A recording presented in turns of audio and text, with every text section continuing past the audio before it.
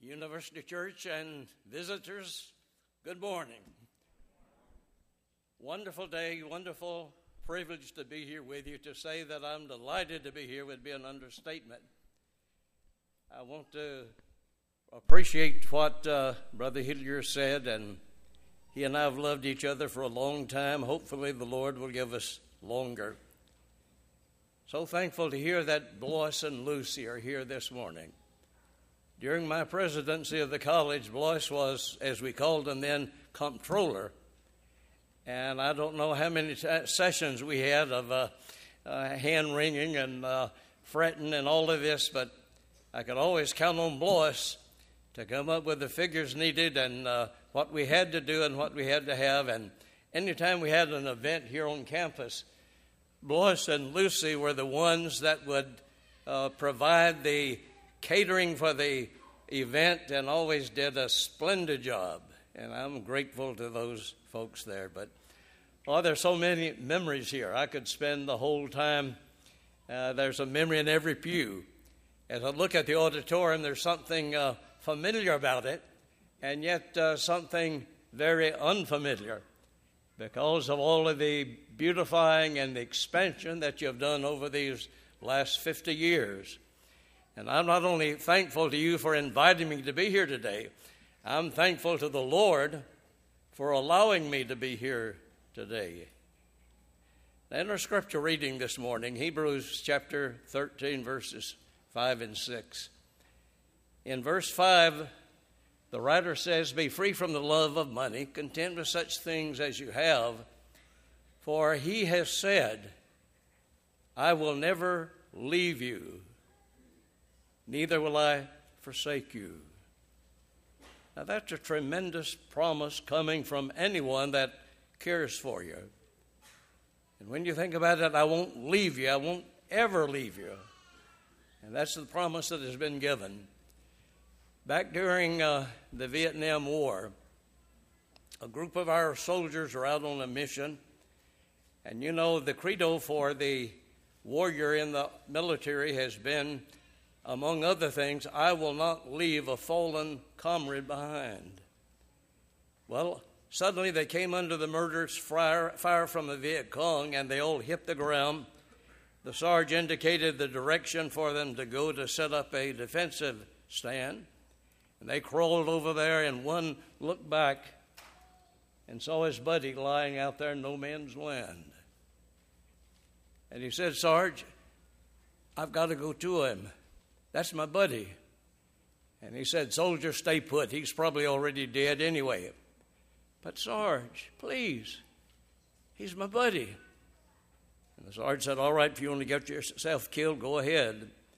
And he carefully crawled out, bullets whizzing over his head, and carefully, tenderly turned his buddy over and then dragged him back to the safety area. And some examined him and said, "Well, he's dead."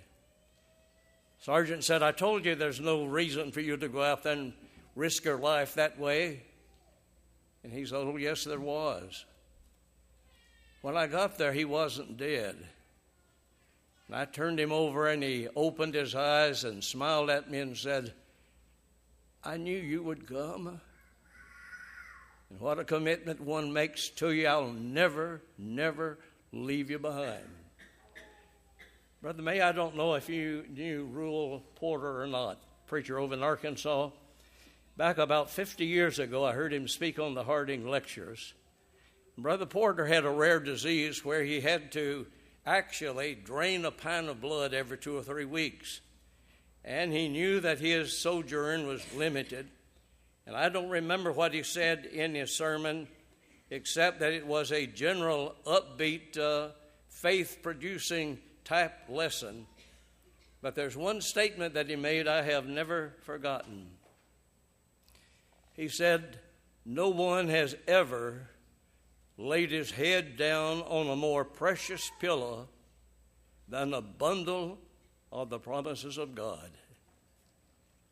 And think of God's promises. Peter says He gives us precious and exceeding great promises. Now, the reason promises are so wonderful is they produce hope. And the Hebrew writer says, Hebrews 6:19, Hope is an anchor for the soul, both sure and steadfast. And so these promises give us the hope. But we've got to have a promise before the hope can come.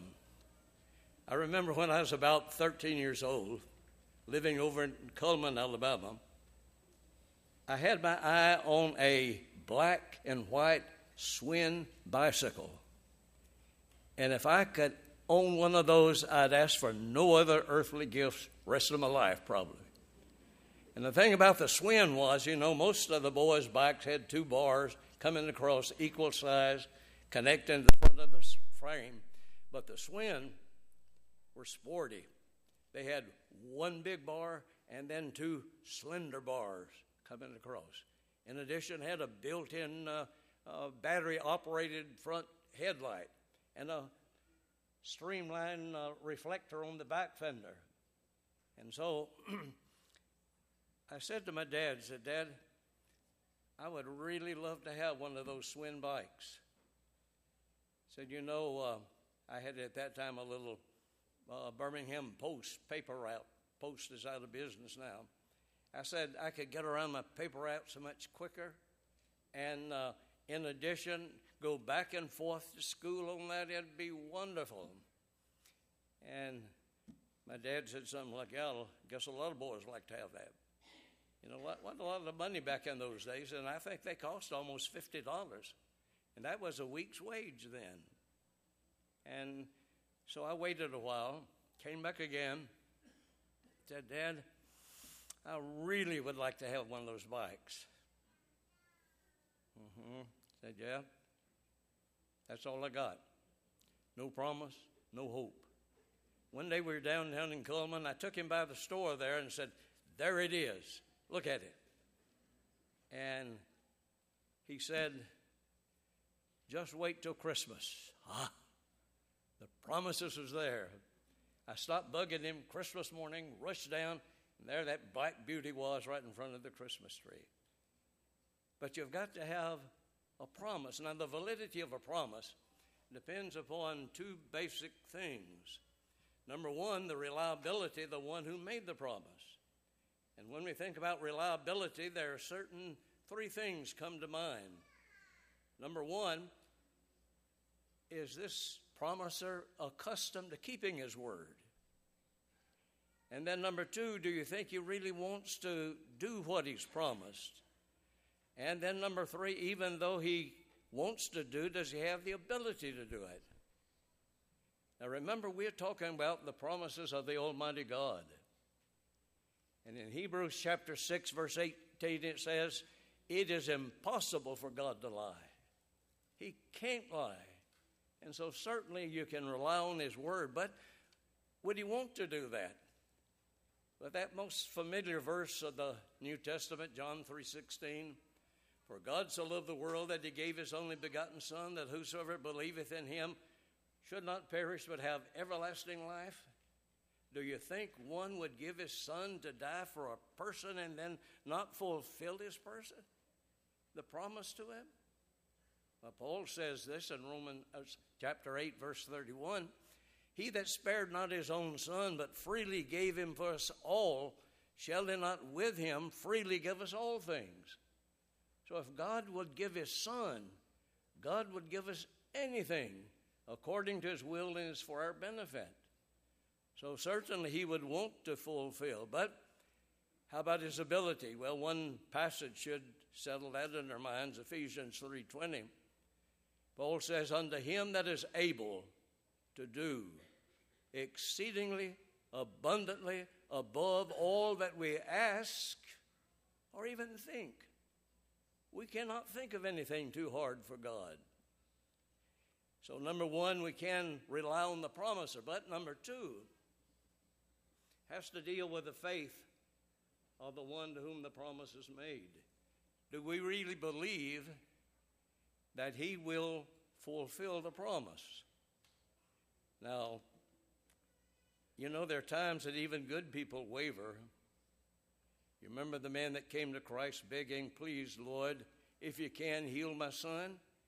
And rather, with some indignity, Some little sound in his voice. That word's not coming this morning. But he said, if thou canst, all things are possible with God, to him that believes. And the man said, I believe. Help thou my unbelief. Over in Genesis 18, we find certain angels on their way to Sodom, stopping by the encampment of Abraham. And among other things, they said, next year, about this time, Sarah is going to bear a son. Sarah, 89 years old, had never had a child. Abraham, 99 years old.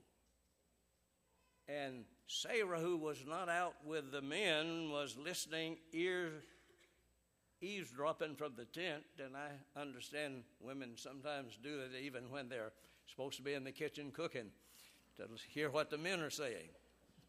But Sarah was so enamored by that, she just laughed out loud. The angel said, why did you laugh? And the embarrassed Sarah said, I didn't laugh. He said, oh, yes, you did.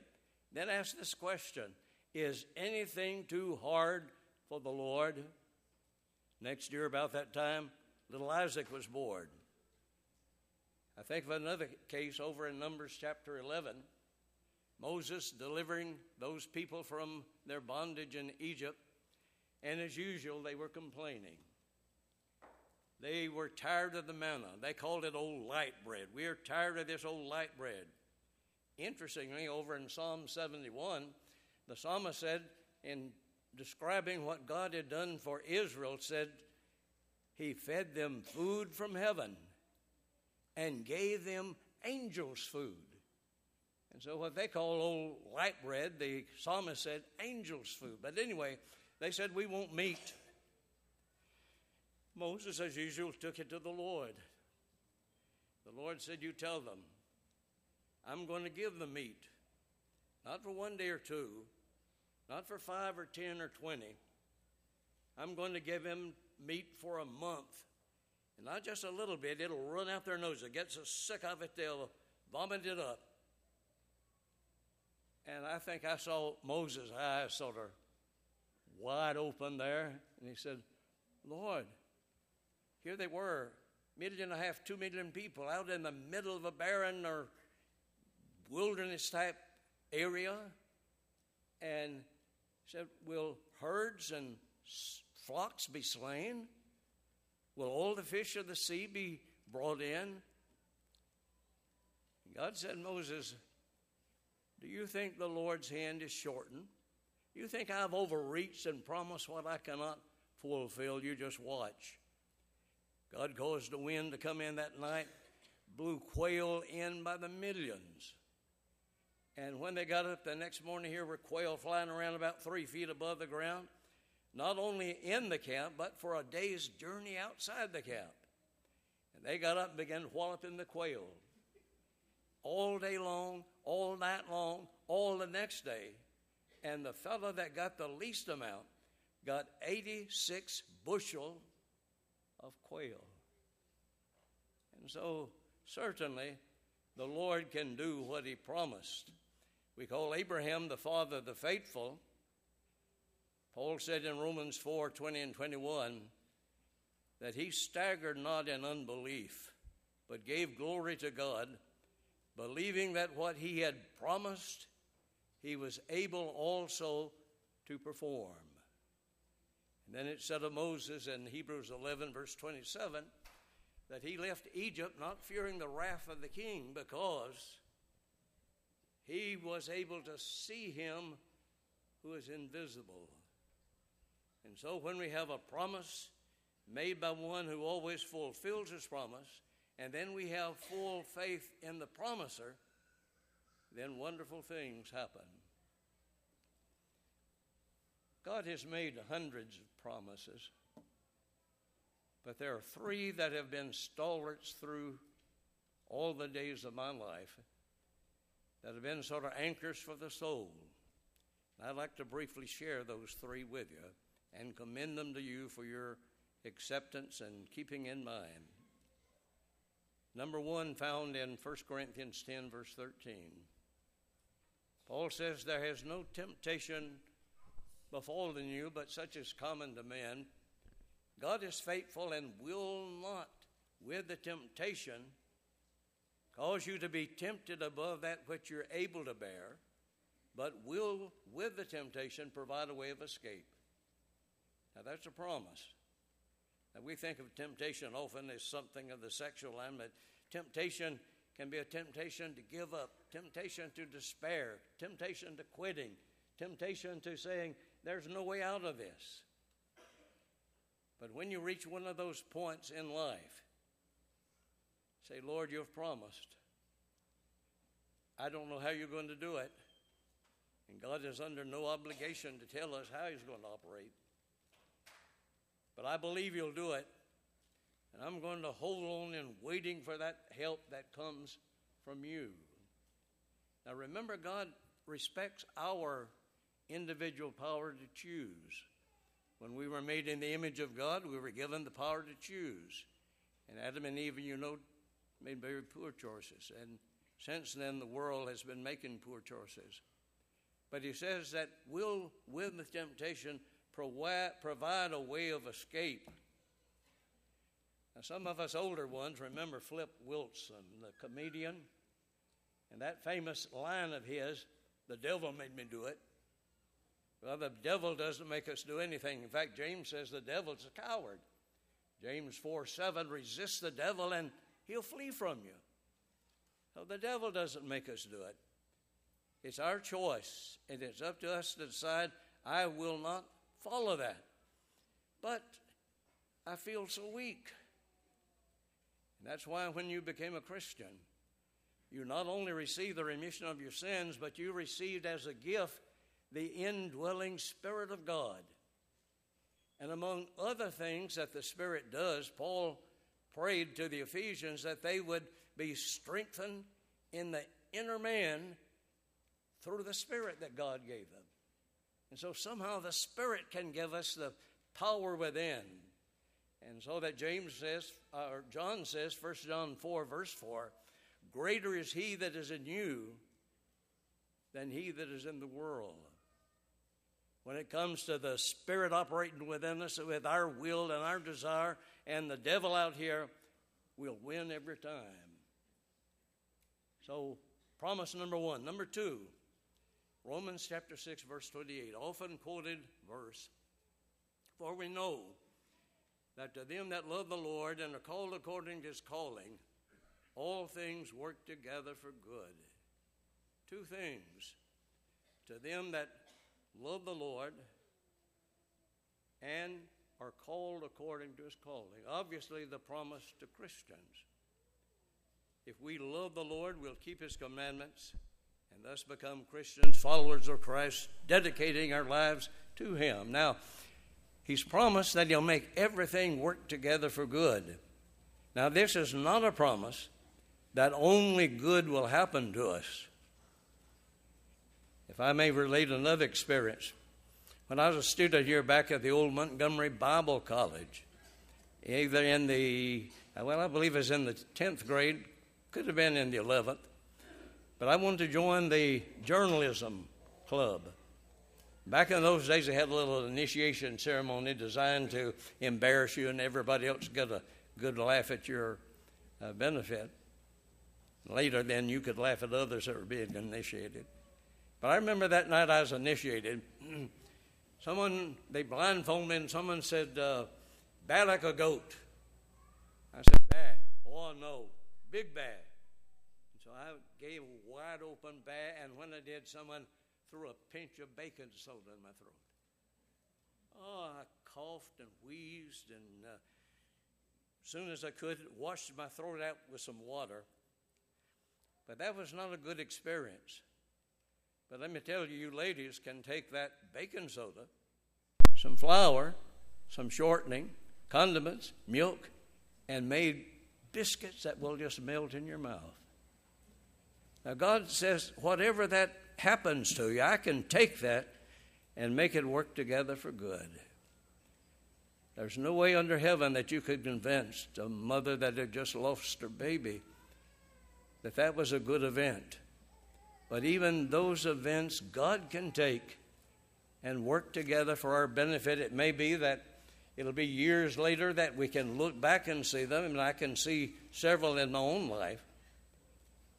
Some of them we may not know to eternity. But there's where we've got to have the faith that somehow God was going to make this work together for my good. Then the third promise, going back to where we opened up in the lesson this morning. In Hebrews 13:5, I will never leave you nor forsake you. This is the promise that God made to Joshua, Joshua 1, verse 5. Moses had died. Joshua now had the Herculean job of carrying those Israelites into the promised land. And obviously he was nervous. Obviously he was sort of afraid. The Lord said, be courageous, because I'll never fail you. I'll never forsake you. Repeated some 2 times in that same chapter. Well, that's the promise that God makes to us. I will never leave you. You know, we're living in a time of great loneliness. Boy, I like the song that says, where no one stands alone. And I keep emphasizing to the Madison church, let's make this a church where no one stands alone. If one hurts, someone else in the congregation knows and shares that hurt with others so the congregation can gather around him or her and help in that time of hurt. But it is a time when we're the most connected world that has ever been. Something can happen in the heart of Africa, and within minutes, the world knows about it. But there is great loneliness. In fact, last January, Theresa May, the Prime Minister of England, added a new post to her cabinet there. And he's called the Minister of Loneliness. And she said there's so much loneliness in the world that there's something has to be done about it. A former Attorney General that we had, or not Attorney General, but Surgeon General, General Murphy, said that since the 80s, loneliness has doubled here in our country. Young folks, I've heard this on you. I'm almost going to have to see it myself to believe it. But they tell me that sometimes young people will sit one on this side of the table, one on that, and talk with their thumbs.